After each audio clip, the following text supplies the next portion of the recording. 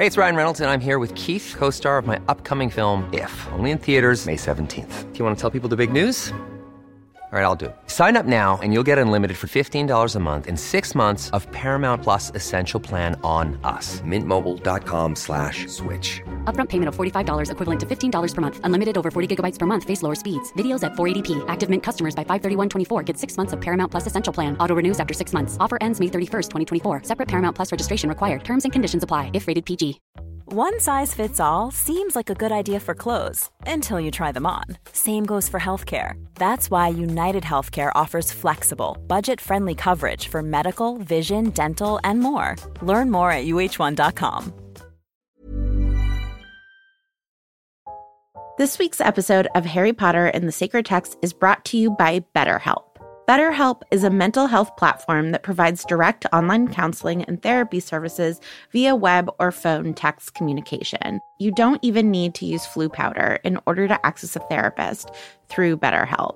I think we can all tell in Book 5 that if you keep your feelings bottled up, it can start to affect you negatively. Therapy is a safe space to get things off of your chest if you don't have access to Dumbledore's office. I know in my life, therapy has helped me identify patterns to help me interrupt ones that I don't feel like are healthy and find better ways to cope.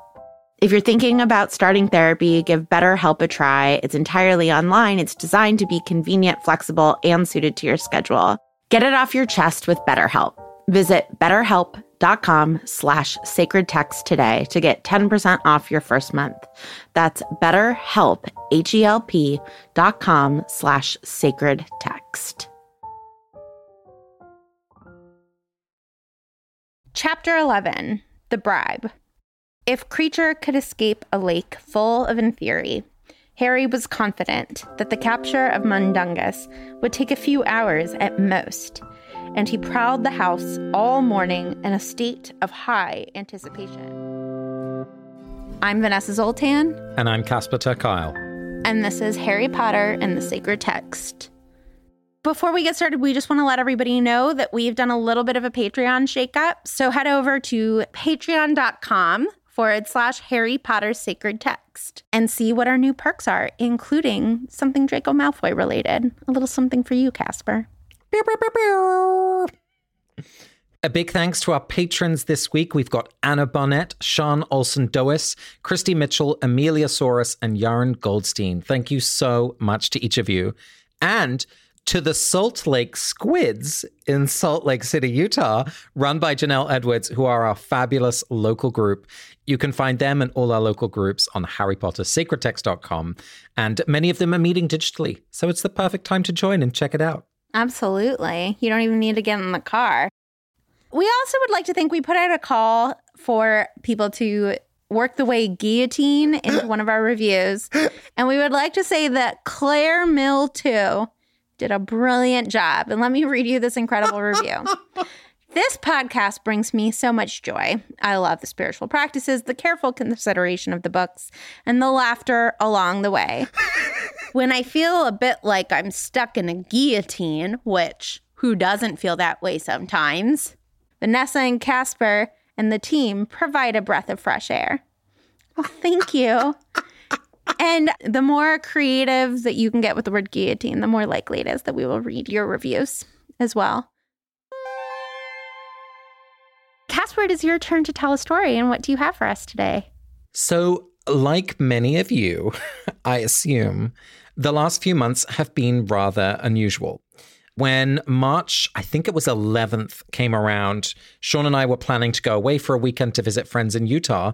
And I was like, I don't think we're going to go away this weekend. Like, this doesn't seem like a good idea. And as the days crept towards the weekend, I was like, hell no. And so on that Friday, I started counting the days. Every day on my laptop, kind of desktop, I would change a number to keep a mark of the days of quarantine. And so very quickly, one week went into another, and there I was, day 27, day 48, day 69, day 88. And throughout that time, I was really reminded of a spiritual practice in the Jewish tradition called counting the Omer, where Jews count the days from the end of Passover to the beginning of the harvest festival of Shavuot. And the joy of counting, although originally very practical about marking a time when you would harvest barley, later was interpreted in all sorts of wonderful mystical ways. And I learned from my new friend, Rabbi Emily Cohen, that you get to focus on a different existential question or a question of great value as you pass the time. And so I said to myself, okay, I'm going to count 100 days of quarantine as my bridge into what will be a new normal. As the days passed, and I'm sure all of us quickly realized this wasn't going to change properly until there was a vaccine. Certainly in the United States, where the policies from the federal government have been extremely poor and contradictory, I realized very quickly that we were going to be living in this new normal. And so for me, counting up to 100 days and then saying, okay, I've arrived here, this is the world as it is, was kind of a way in which to accept that the normal that I knew is not the normal that I'm going to be in for the foreseeable future. And it reminded me that normal can change, and that to some extent, whether we want to or not, we are very adaptable creatures as human beings. And that it's also therefore an invitation to consider what we think of as normal now as open to change, that the things that seem unchangeable could change. So that's what I really want to dig into as we think about this theme of normalcy today. So, Casper, what's normal for me is beating you in the 30-second recap, and that is unchangeable. All right, bring it on. Your turn to go first. Count me in. All right. Chapter 11. In 30 seconds. 3, 2, 1, go. Ron is being really annoying with the Deluminator, and then Lupin shows up and is like, take me with you. And they're like, why? And he's like, because I don't want to be a dad, because I have shame. And he and Harry get into a big fight, and Lupin hurts Harry, and then Lupin storms out, and Dementors are following them, and everybody's really worried about that. Not Dementors, Death Eaters are following them, and everyone's really worried about it. And then Kreacher finally comes back with Mundungus, and it turns out that he had taken the locket and that Umbridge took it from Mundungus Fletcher. That's everything. Do you want to skip? Yeah, I feel like we covered it. I'm not sure we need one. Let's just do it for fun. All right, well, you count me in. On your mark, get set, go. So Harry, Ron, and Hermione are waiting around for Kreacher to come back, but Kreacher, isn't coming back, and Harry's starting to get freaked out because this should have only taken a couple of minutes. And then suddenly someone comes in. They're like, oh my gosh, who is it? Because there's people outside the house now, and they're guarding it. And then it turns out to be Lupin, and we think oh, yay, and Hermione lights a fire. And we're like, the gang is back together. But no, because Harry cannot deal, and gets super angry and just insults Lupin over and over again, making him run away. And then Kreacher comes back and is like, I know where it is. With his Mundungus, you can punch him. Okay, we have to jump in at the Lupin thing because I'm not going to be able to let it go for more than 2 seconds. It's so intense. It is so intense. And I'm genuinely bewildered. Is this normal behavior? Okay, I'm not bewildered. I'm infuriated that Lupin hits Harry because Lupin is the one who pulls out his wand. Harry says all of these things. That's true. Harry is very triggered by Lupin not wanting to be around for his child and goes on a tirade that we can talk about. But Lupin's response is to pull his wand and strike Harry and have Harry fall so far back that Harry hits his head. And then Lupin leaves after striking Harry. And then Hermione and Ron continue to blame and shame Harry for Harry's actions. And I was just wondering if the reason that everyone reacts like this is because they know that physical violence is sort of normal for Harry, that he has been abused in the Dursley house, that he has been confronted with Voldemort, that he is always in pain with his scar. If Ron or Hermione got hit by Lupin, would this be taken in the same way? Would this just be how dare you act like that? You sure had it coming. This is wildly inappropriate behavior from Lupin. This is violent. He is striking a former student. And someone who was barely not a child, has only been an adult for weeks. Why is anyone blaming Harry? That's a really compelling point, and I am embarrassed. I'm embarrassed that I didn't even think of that question. Because you're right, if it had been Hermione or Ron, no way would this have been the reaction of like, oh, just another day in Harry Potter's life. Like, this is the first time that I've read the books and noticed this. I just read this book like 6 months ago. And in no way was I like, Lupin hits Harry. This is the first time that it struck me as like so outlandishly horrible. Yeah. And I think that there are just certain people's bodies Yes. that we just are like okay with being abused a lot. And sometimes we put them in uniform. Sometimes we're like, it's a soldier's body. Sometimes we put them in a black hoodie. Sometimes we put them in a scantily clad outfit. Like, we're okay with certain bodies having violence done upon them. And Harry's body is apparently just one of those bodies now. It's just normal. You know, what I'm thinking about is the narratives in American culture of the strong Black woman, that there's this sense that somehow Black women especially have this sort of superhuman strength of survival skills or a pain tolerance, when that's not true. It's just that somehow our culture and whiteness has made Black women endure more and excused itself by saying, oh, but they're strong. And I feel like that's what's happening with Harry, is that like, it's not even a question at this point. That's what's so powerful about what you're helping me see in the text, is that no one is responding in the scene, right? It's just become so normal. And I guess what we're taking away from this point maybe is that normal does not mean okay. It's just some wild situation that has become so often repeated that it seems that everyone agrees to just move on. And people blame him for his pain, right? And they're not trying to. But he doesn't want to tell Hermione when his scar hurts because she's going to say, no, you're supposed to block it out. Right. And I feel that, right? Like, as someone with a chronic disease, I know that people are going to, if I tell them that I don't feel well, not everybody, but a lot of people are going to be like, well, are you doing X, Y, and Z? Are you? And it's like, I can do all the right things. And it doesn't matter, right? Like, it's not my fault. This is just a part of my life. And it's just a fact of my life. And it feels the same with Harry. Like, he doesn't want to talk about it because he doesn't want to hear Hermione say, block it. It's like, well, it's my dreams. I can't. Of course, Harry's not reaching out. People are failing him, understandably, right? Within normal limits of failing. I'm not judging. We're all bad at taking care of each other, and all any of us can do is try our best. And I do believe Ron and Hermione try, but in this chapter, we are seeing them fail. Gosh, let's take a step back to the beginning of the chapter, because for me, from the very beginning, the sense of normal is disrupted. The first thing that we notice is that the house is being watched. There's 2 Death Eaters, which Lupin later says, listen, there's Death Eaters everywhere. Like, this doesn't mean they know you're here. But for the trio inside, it immediately puts everything on edge. It's unsettling.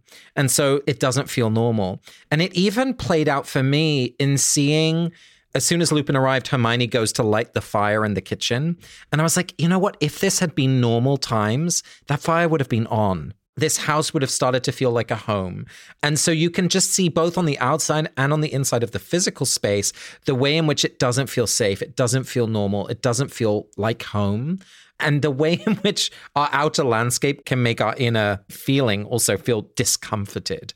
Yeah, I mean, I remember thinking that we get used to those things all the time, right? I used to be so careful about making sure that location services was never on my phone. And then it's like, for long enough apps don't work to their full capacity, where eventually I'm just like, okay, when app is in use, okay, all the time. And being surveilled, anything like that, we just allow it to become the new normal in our lives. And so, yeah, I mean, what we have to be doing is setting up strategic places to reflect so we can say, ooh, that's actually something, like, I've been a frog in water that I've just been letting get hotter and hotter and hotter. And every once in a while, I have to stop and take the temperature and be like, wait, is this water safe for me? And I'm wondering about that in terms of the difference between normal and legal, right? Because we see a transition happen here between something being normal and something being legal. We have an institution in our country of how to question things that are laws, right? You take things to the Supreme Court, and the Supreme Court can decide whether or not that should still be a law. But we don't have these cultural touchstones where we get to sort of go up before, Vulture and be like, should this still be normal? Right? It's like a much more iterative process. But we see that explicitly with the legal mandate that students go to Hogwarts. It has been normal that children in the United Kingdom go to Hogwarts, right? Like that has been normal that wizard children do that for centuries, and most children do. But now that it's legal, something different has been set into action. And I'm wondering if you could help me suss out what that difference is between normal and legal. Why is it so sinister if it's been normal all along? If somebody was like, Vanessa, it's now legally mandated that you have breakfast, I'd be like, great, I love breakfast. but there is something sinister about taking a norm and making it law. Well, the question at stake is about control, because education is not values neutral, right? And if we're mandating people to receive a certain kind of education at a certain place that is controlled by the ministry, even if you wanted to have a different history, right? If you wanted a different set of values, you can no longer get it. And so there's nothing wrong with having cultural norms, right? Like in some ways we need them to greet each other on the street in a certain way, to do business together, to celebrate festivals, right? Like that in itself is not wrong. I think the danger is when it's mandated, when there's no choice, and certainly who is controlling the creation of the norm and to what end. Because we know that this is not about changing literacy rates of wizarding children who are not in school. This is about enforcing an ideological perspective on the next generation, of which is wizards and all magical children. Yeah, and I love that making these informal norms formal immediately makes clear who the decider is. That's right. Whereas other norms we can choose to break. And there's some beauty in the malleability of those norms. It used to be a norm that when you were walking down the street, you stopped and chatted with a neighbor, and that was a sign of respect. And now it's a sign of respect to cross the street to get further away from your neighbor, right? And so there's something beautiful about the fact that these norms aren't law, that it's not you must stop and stand within 3 feet to talk to your neighbor. And I love that whole monologue in the text, too, where Lupin is like, going down and explaining all of the sort of tentacles of tyranny that Voldemort is doing, right? Where he's like, it's in the ministry, it's in the education system, it's in the soft power of the fact that they no longer have to worry about breaking small laws. It is in the newspaper. Like, he really is going through and showing us all of the different ways that Voldemort is interrupting normalcy or life as it was just a few weeks ago. The thing that really struck me as he was doing that is the way in which it's not new, right? Some of the attitudes that have now become formal policy or law, I don't know, they were kind of latent. They were underneath the water and now they've come above water. So just the ways in which, for example, like anti-Muggle hate speech was something that wasn't celebrated, but it also wasn't cracked down, right? It wasn't illegal. And now that has kind of made space in some way for anti-Muggle policies like the Muggle-born Register. And we know that that is going to make space for the next thing, which is like an anti-Muggle world. So I just saw this kind of encroaching, or the growth of this anti-Muggle worldview starting in language, going into policy and growing into becoming something that's going to be deadly. Already is. Yeah, which speaks to the heart of the matter, which is that kind of hate speech should have never been normalized, should have never been accepted, right? That we should have been calling each other into question much sooner so that it never could have gotten to this place. I mean, what's interesting in all of this as well is that, you know, we can look at the laws because there's an active agent behind it, like someone is introducing a bill or there's a new law in the courts that has been decided. But the use of language, for example, or the way in which we encounter one another on the street, like who decided that? How did that come about? It's often much less transparent about where that normal came from. And I think it's an invitation for us to really interrogate the kind of language we use, the way in which we, you know, think about everyday habits and behaviors that might not obviously have an author, but still have an impact. Yeah. And I just want to put in my application to be the future author of all norms. I think I'd be really good at it. Honestly, it would work for a lot of me for a lot of the time. Yeah, right? So where else do you see this theme of normalcy in the text? One of the other big places that I saw it was in this long excerpt from Rita Skeeter's book about Dumbledore. And what we read about is a bunch of things that I think could be normal, but once they are put in writing, sound sinister. The fact that Dumbledore has a sister that people don't understand what she had, what happened to her, that's shrouded in mystery and protection of a child. Like, that is all normal. Like, I don't want to tell you what's going on exactly in my family. It's not my story to tell. It's not a secret that we're ashamed of, but it is something that out of respect, we don't want to talk about publicly. Many of us have family secrets that are shrouded in secrecy, and there's toxicity around that secrecy. But for a lot of people, we have that secrecy that isn't about secrecy. It's about confidentiality and respect and privacy. And that is not only normal, but virtuous. And yet, when you put it in a newspaper, when you say it in a certain way, it leaves the realm of normalcy and it becomes insidious and it becomes titillating.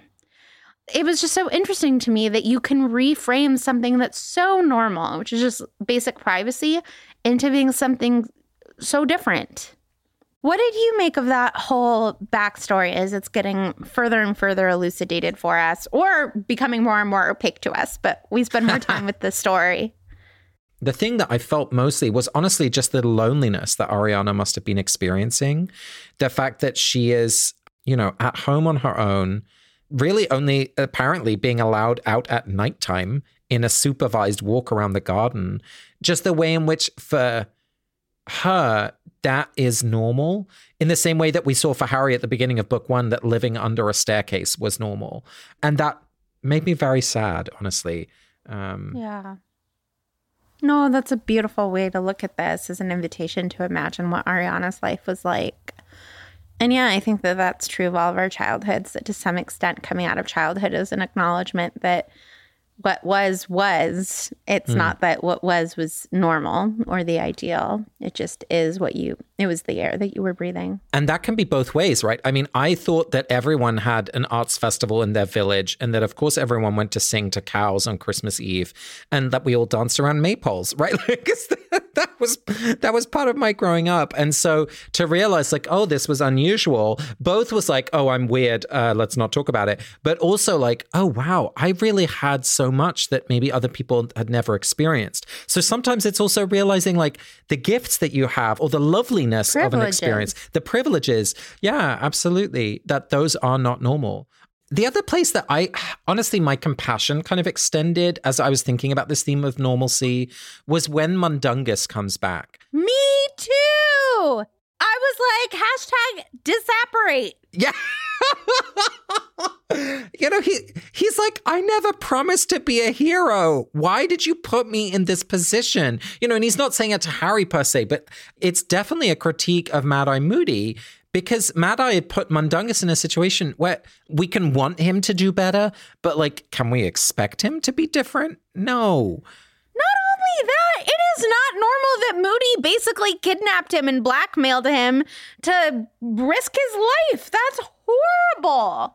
And I feel like he has great integrity in just saying it to Harry's face. He's like, I like you, mate, but I'm not going to risk my life for you. I was like, that's fair. That is fair. Do you know what part of why I'm okay with Mundungus is because he has not put himself in an official position in which he is going to be hurting kids, right? Like, I think that part of the problem with Snape, for example, is that he's a teacher. He's in a position of power.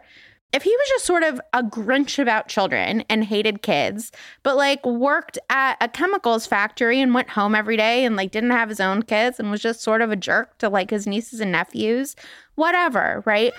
But it's that legalization of his role in people's lives, that formal relationship, that means that people like Neville are going to have to be subjugated under his abuse. Yeah. That's the problem, right?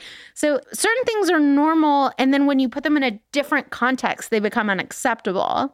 I'm just seeing that like biopic of Snape getting on the bus, going to the factory, right? He's brought his own lunch. Like, that's an alternative story that might have been. Snape is Walter White in Breaking Bad. Exactly. He's good at potions.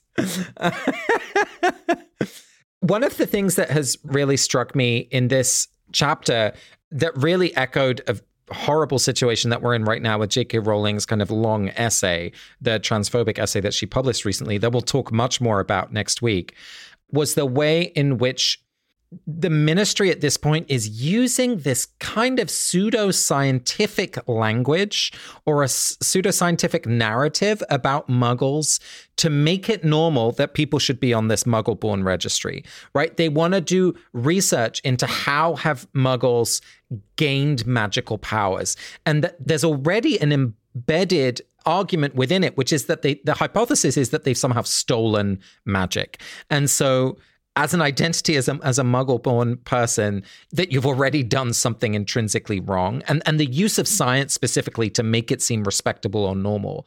It just had such a haunting quality for me in the way in which the kind of transphobic narrative of scientific essentialism are being wielded right now. Wow, that is a brilliant comparison that I hadn't thought of.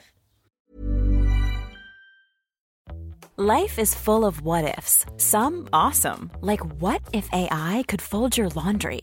And some, well, less awesome, like what if you have unexpected medical costs? United Healthcare can help get you covered with Health Protector Guard fixed indemnity insurance plans. They supplement your primary plan to help you manage out-of-pocket costs. No deductibles, no enrollment periods, and especially no more what-ifs. Visit uh1.com to find the Health Protector Guard plan for you. Since 2013, Bombas has donated over 100 million socks, underwear, and T-shirts to those facing homelessness. If we counted those on air, this ad would last over 1,157 days. But if we counted the time it takes to make a donation possible, it would take just a few clicks. Because every time you make a purchase, Bombas donates an item to someone who needs it. Go to bombas.com/ACAST and use code ACAST for 20% off your first purchase. That's bombas.com/ACAST, code ACAST. This week's episode of Harry Potter and the Sacred Text is brought to you by Redfin. Let's say for some reason you can't get back to Grimmauld Place, so you need to find a new home. If you're like me, you would go to Redfin. Redfin updates their listings every 2 minutes and sends you personalized recommendations, so finding the home that's perfect for you has never been easier. If you see something you like, just book a tour straight from the app. And when you're ready to buy, an experienced local Redfin agent can guide you through the whole process. And if you're looking to sell, Redfin agents know how to get you the best price possible for your home. That's because they sell twice as many homes as other agents. With a listing fee as low as 1%, Redfin's fees are half of what others often charge, which means you'll have more money to put toward your next home. They even have a function where Trelawney will tell you whether or not she can see you in this house. Redfin. It's how Molly found the burrow. Download the Redfin app to get started.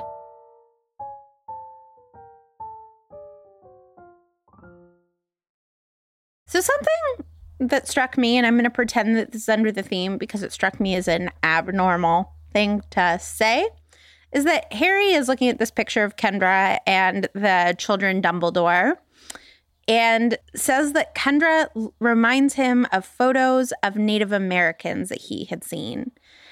And I was wondering if you maybe had like a keyhole into that very, very strange and offensive comment. Maybe that there's like a British understanding of what Native American photo representation is.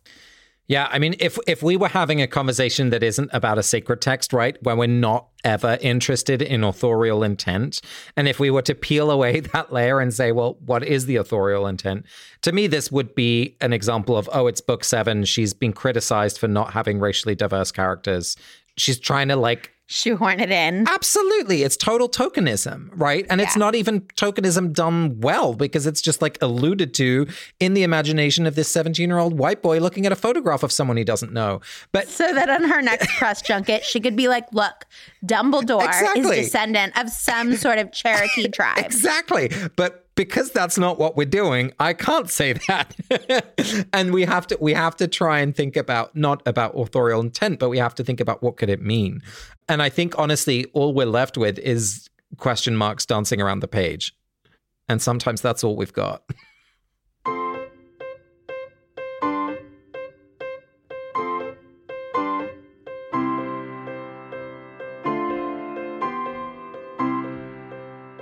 So Vanessa, our spiritual practice this week is Chavruta, the great Jewish tradition where we center the text in a conversation with you and me, and we form this kind of sacred triangle. And in the questions I ask and the questions you respond with and the text, in the middle of that triangle sits the truth. And we're going to try and get there as best we can, knowing that it's always probably just out of reach. The question that really struck me on this reading, as Lupin comes into the house, I felt this like melting of anxiety. I felt safe. I was like, someone is here to help me. I was me like, too. I was like, I've been dreaming of this. Dad's here and he's going to make everything okay. And sometimes you just need that because life is hard. And the question I have is like, why not bring Lupin with them? They have this whole argument about why it's their mission. But really, what's underneath them very quickly becomes very clear is that Harry is having a reaction about much more than this situation. And it's about his own experience of abandonment and the way in which he sees Lupin abandoning his future child and his wife. But is there part of him that's also, and I guess this is my answer, I think there's also a part of him that's scared of leading Lupin without a plan. I think there's something exposing for him of having this mentor, having this teacher, where the roles are now reversed. Dumbledore has given Harry the mission, not Lupin, and that he would have to be in charge of someone who's usually been in charge of him. And that's part of what's so unsettling about this situation. Oh, that's so interesting. I love that theory, and I feel for him, right? Like, that's part of why Stephanie Paulsell in my normal life is a friend. But the first time we had her in the studio, I literally couldn't say her name or title. I remember. I kept messing up because I was so aware. I was like, I'm not the leader. You're the leader, right? It's so stressful to have someone who you respect and admire and see as a teacher, see you at work, right? You're just like, no, I'm the kid. I love that theory. I don't think that that's it. I think that Harry has become a soldier of Dumbledore's mission, and that when you are a soldier, you have to psychologically siphon off the possibility of questioning orders. Otherwise, you won't do it. Otherwise, where does it stop? Otherwise, why can't you also tell Molly? And then Molly's at risk, and especially when you don't understand the war. When you're like, I don't really know why we're here, but I have committed to following orders. And I think that the psychological tax that would have to happen if he started making minor exceptions would just be too high. And so I'm not sure that Dumbledore would have a problem with Lupin coming along. Right. Separate the Tonks situation, right? Or let's say that Tonks was like, I'm pregnant, but I want you to go. And I can't be out in the field as an Auror, so you go and fight for both of us, right? Let's say it's Tonks sanctioned. I do think that there's a really good chance that Dumbledore sends back an owl being like, yes, take all the help you can get. He was a great teacher. He'll be a great advocate. But in the absence of that, I think that Harry has just decided to be a soldier for good and bad. That's really compelling. And I think that it creates a lot of psychological security for him because it means a lot of mistakes that he makes aren't his fault, right? Yeah. They're Dumbledore's fault. But it also puts this really oppressive limitation on what he can and can't do in terms of creativity. I'm so compelled by this, Vanessa. And I really like the idea that by limiting who he's allowing in, I think part of the story that he's telling himself is also he's limiting the damage he can do to the people he loves, right? We know that that's one of his biggest fears is that people are going to die for him, and too many people have already died. Yeah, it's really interesting to think about what would happen if Dumbledore was alive. Because on the other hand, all through Dumbledore's life, he didn't tell anyone about this. And so there is also a sort of continued secrecy that I wonder if that's partly what's modeled to Harry. And so Harry feels like one way in which he gets to honor Dumbledore is by kind of continuing that legacy of secrecy. Well, and we find out in this very scene how seriously Harry takes, the idea of trying to live up to the memory of people, even the memory of people who he can't possibly understand. Like James, right? And he acknowledges, like, at one point he didn't understand James, and so he reached out to Lupin to help him understand James. And at this moment, he's trying to hold Lupin to account to try to be more like his understanding of Lupin. And so I think that theory is also very compelling, Casper, that he's like, Dumbledore lived in secrecy, and so out of honor for him, I have to live in secrecy. And I think that also makes sense to me. And now I'm probably way over armchair pathologizing Harry, but he so profoundly lacked mentors and people to look up to and people to try to emulate for so much of his life that I think that now that he's found some people, he doesn't know what to do. So he's just going to try to copy the people who he admires, which I think is a great first step, right? That's true. Like, if you're going to try to write your first novel, just try to copy someone who wrote a great novel, right? Like, these are the right first steps when you don't know what to do. To emulate someone you admire, I think, is a great instinct. The final reason I might add to this cauldron of, like, why not bring Lupin with him is something that I came across in my research for the book when I was thinking about strategies of connection. And one of the things that Brené Brown talks about so much is that how literally our brain chemistry changes when we're isolated. And that an invitation that would feel like, oh, hey, do you want to go get an ice cream? When you feel connected is a very different experience from a text that says, hey, do you want to get an ice cream? When you felt lonely or isolated, especially over time.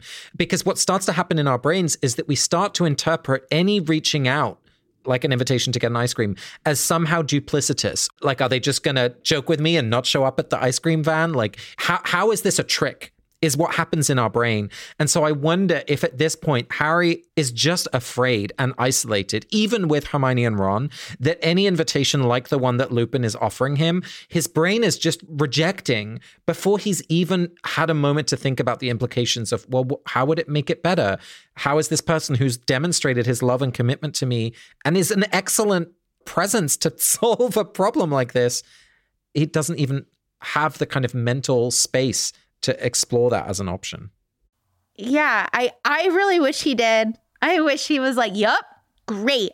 Come as a wolf, be super cute and curl up in front of the fire. Can't wait. But yeah, I'm so grateful that you brought us this Haruta question because it really helps me understand why Harry says no, which was not instinctual to me at all. I'm like, more people for the camping trip, more fun, more s'mores. Bring s'mores, exactly. Let's hear from Ava for our voicemail this week. Hey, Vanessa, Casper, Ariana, and everyone at the Harry Potter and the Sacred Text team. My name is Ava, and I absolutely love your podcast. I found out about it around the end of May of 2020, and since I've been binging episodes, my goal is to catch up with you guys before you finish the 7th book. I recently have finished listening to all of this book 5 episodes, and your episode about inheritance really stuck with me. When I think about inheritance, it reminds me of a portrait hanging in my grandmother's house of a family ancestor wearing his Confederate Army uniform, surrounded by the text of his diary entries from the war. Personally, I am really uncomfortable with this painting, as are most of my cousins, because even though my grandparents are by no means prejudiced and have no ill meanings hanging this portrait, I imagine what would happen if I ever were to bring someone to that house and how ugly a situation that could turn into. And although I don't think we need to burn it in the dead of night and consider it, this great shame that we should never talk about, I don't think we should display it either. And my idea would be to do something like donate it to a museum. Thinking about this portrait reminds me of the Horcruxes, or even of the portrait of Sirius's mom in Grimmauld Place. So my question for you guys is it ever okay to display these kinds of objects with dark backgrounds to acknowledge the history, or are we just perpetuating the cycle of oppression? Thank you guys so much for all you do on the podcast. I absolutely love it, and I'm looking forward to listening to the rest of the episodes and catching up with you guys. Bye. Ava, thank you so much for that beautiful and thoughtful voicemail. And I'm really glad that you're having that conversation in your family. I know sometimes it's not an easy one, but it's a really important one. It reminds me so much about my questions about my family's history, especially in the context of colonialism. My grandfather grew up in Indonesia, which was a Dutch colony for many decades. And the way in which it's talked about in Holland is like, oh yeah, that time when all these Dutch people were out in Indonesia. And I'm like, no, we occupied it. Like we pillaged it. You know, like the language even in which we describe that part of our history is so challenging. And the thing for me, Ava, that's been a real nut to crack, and I haven't solved it, is what is my responsibility now as someone who has that history? And so the kind of reckoning I think that we need to do in our families about what reparations are necessary in my context, that the language that we use, the way in which we think about our connection to that physical place in my case, I think you're inviting all of us to reckon, especially those of us who are white or who have that history, to reckon with it and not just let this pass by. And Ava, I completely hear you on saying that your grandparents have this prejudice item in their house, but they themselves are not prejudiced. And I will just say that if I went to somebody's house and their grandparents had some sort of Nazi thing up in their house, and then they said to me, well, it's just because it's our family history, but we don't believe this, I would still feel very unsafe and as though that is a hateful item. And I do think that most people really experience the Confederate flag the same way that I experienced the swastika. And so those are two things that are easy for the owners of those pieces of propaganda to separate the item from the intention. But for the people who see those as violence, the impact is not as those two things being separate. I would be really offended. That's so helpful, Vanessa, because I think you're helping us remember the difference between intention and impact, and that what matters is impact, not our intentions. Yeah. This week's episode of Harry Potter and the Sacred Text is brought to you by Redfin. Let's say for some reason you can't get back to Grimmauld Place, so you need to find a new home. If you're like me, you would go to Redfin. Redfin updates their listings every 2 minutes and sends you personalized recommendations, so finding the home that's perfect for you has never been easier. If you see something you like, just book a tour straight from the app. And when you're ready to buy, an experienced local Redfin agent can guide you through the whole process. And if you're looking to sell, Redfin agents know how to get you the best price possible for your home. That's because they sell twice as many homes as other agents. With a listing fee as low as 1%, Redfin's fees are half of what others often charge, which means you'll have more money to put toward your next home. They even have a function where Trelawney will tell you whether or not she can see you in this house. Redfin. It's how Molly found the burrow. Download the Redfin app to get started.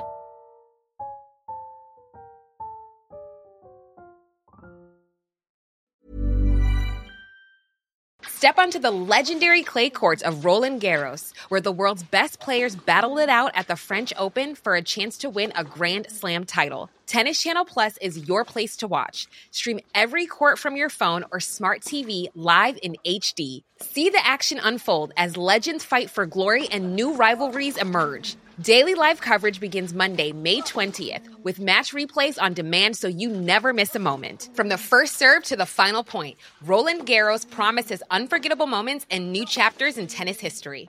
Stream now with Tennis Channel Plus to be there when it happens. Imagine the softest sheets you've ever felt. Now imagine them getting even softer over time. That's what you'll feel with Boll & Branch's organic cotton sheets. In a recent customer survey, 96% replied that Boll & Branch sheets get softer with every wash. Start getting your best night's sleep in these sheets that get softer and softer for years to come. Try their sheets with a 30-night guarantee. Plus, get 15% off your first order at bollandbranch.com. Code BUTTERY. Exclusions apply. See site for details. Casper, who would you like to bless this week? Whew. The first thing I want to say is Sometimes we think about Harry Potter as like, yay, comfortable escape. Not anymore, people. We are in these books at a point where freaking fascist states are being shaped, right? Like, and I know that sometimes what we want from these books is comfort, but it's not comfortable. And so the first thing I want to say is like, bless you, listeners, for sticking with us as we ask these big questions of the books, because I think it's really important. And with that, the blessing I want to give is to Scrimgeour. We learn in this chapter that he dies. He's tortured and killed. And what I want to bless him for is the fact that he does not reveal Harry's whereabouts, even under torture. And I in no way want to criticize anyone who under torture would reveal things, because my God. And there are studies that show that people actually reveal false information under torture, right? No doubt. Just to make it stop. Absolutely. No judgment of torture victims. My God, hell no. But I want to bless him for the way in which he has been dogged about the fight. We may have disagreed with the way he's gone about it. He may have manipulated Harry in ways we really don't like. But he has always stood against, both as an Auror and as Minister, against the world that Voldemort is trying to build. And he is a soldier in the front lines of the war against evil. And I want to bless him for that. How about you, Vanessa? Oh, I just want to echo it. I mean, he's so problematic, right? With like allowing Stan Shumpike to have been a scapegoat. But yeah, the fact that his last interaction with Harry was so antagonistic. And yet at the end of the day, he knows that Harry's on the right side of the fight and wouldn't give up information. I found it incredibly moving as well. I want to bless Tonks. Yes. She's pregnant and maybe she's really happy about it and maybe she's not. I think one of the things we're reminded about in terms of normalcy in this chapter is that the sort of social norms around pregnancy announcements is to wish good cheer and to say congratulations, when I think that a lot of reproductive justice advocates would really encourage us to have the first reaction be, and how do you feel about that? Because pregnancy is not always good news. And I'm really concerned about her. I mean, her husband is obviously having some big existential crisis, but her parents were just tortured. She has been training her whole life to be an Auror in this fight. And apparently because of her pregnancy, she isn't out on the front lines in the same way that she would be. And I would imagine that even if you really wanted a child before Voldemort took over the Ministry, now that Voldemort has taken over the Ministry, you might have very different feelings about your child's future. And so I would just imagine that she's at minimum having a lot of feelings, but one of them being profound fear. And so I want to offer a blessing to Tonks and also to every person who's had mixed feelings about a pregnancy, an abortion, a child. These are not just pieces of good news. And so I just want to offer a blessing for your ambivalence. You've been listening to Harry Potter and the Sacred Text. You can follow us on Twitter, Instagram, and Facebook, and join our Facebook common room to chat with other listeners about this episode. Or you can come and join the community of people who are supporting us on Patreon. We've just switched up our perks, and some of them are really cute and exciting, if I do say so myself. You can always leave us, and by us I mean Casper, a review on iTunes and send us a voicemail. And it's just a few weeks from now, but July 26th to August 2nd, we are hosting an amazing immersive online summer camp. And I have put together an incredible slate of faculty talking about the most amazing things. I'm so excited to attend, let alone participate. So I hope that a lot of you join us. You can learn more at harrypottersacredtext.com. And I'm so excited and proud about this camp that we have put together. Next week, we are doing a very special OWL episode with our friend Jackson Bird and featuring voicemails from our trans and non-binary listeners, which I'm really, really looking forward to. And we thank you for your patience as we responded to J.K. Rowling's tweets and essay. This episode is produced by Not Sorry Productions. Our executive producer is Ariana Nedelman. Our associate producer is Ariana Martinez. And our music, as ever, is by Ivan Paisau and Nick Bowl. We're distributed by Acast. Thank you so much to Ava for this week's voicemail, and as ever to Julia Argy, Nikki Zoltan, Maggie Needham, Megan Kelly, and Stephanie Purcell. Thank you, everyone. We'll look forward to being with you again next week. Bye.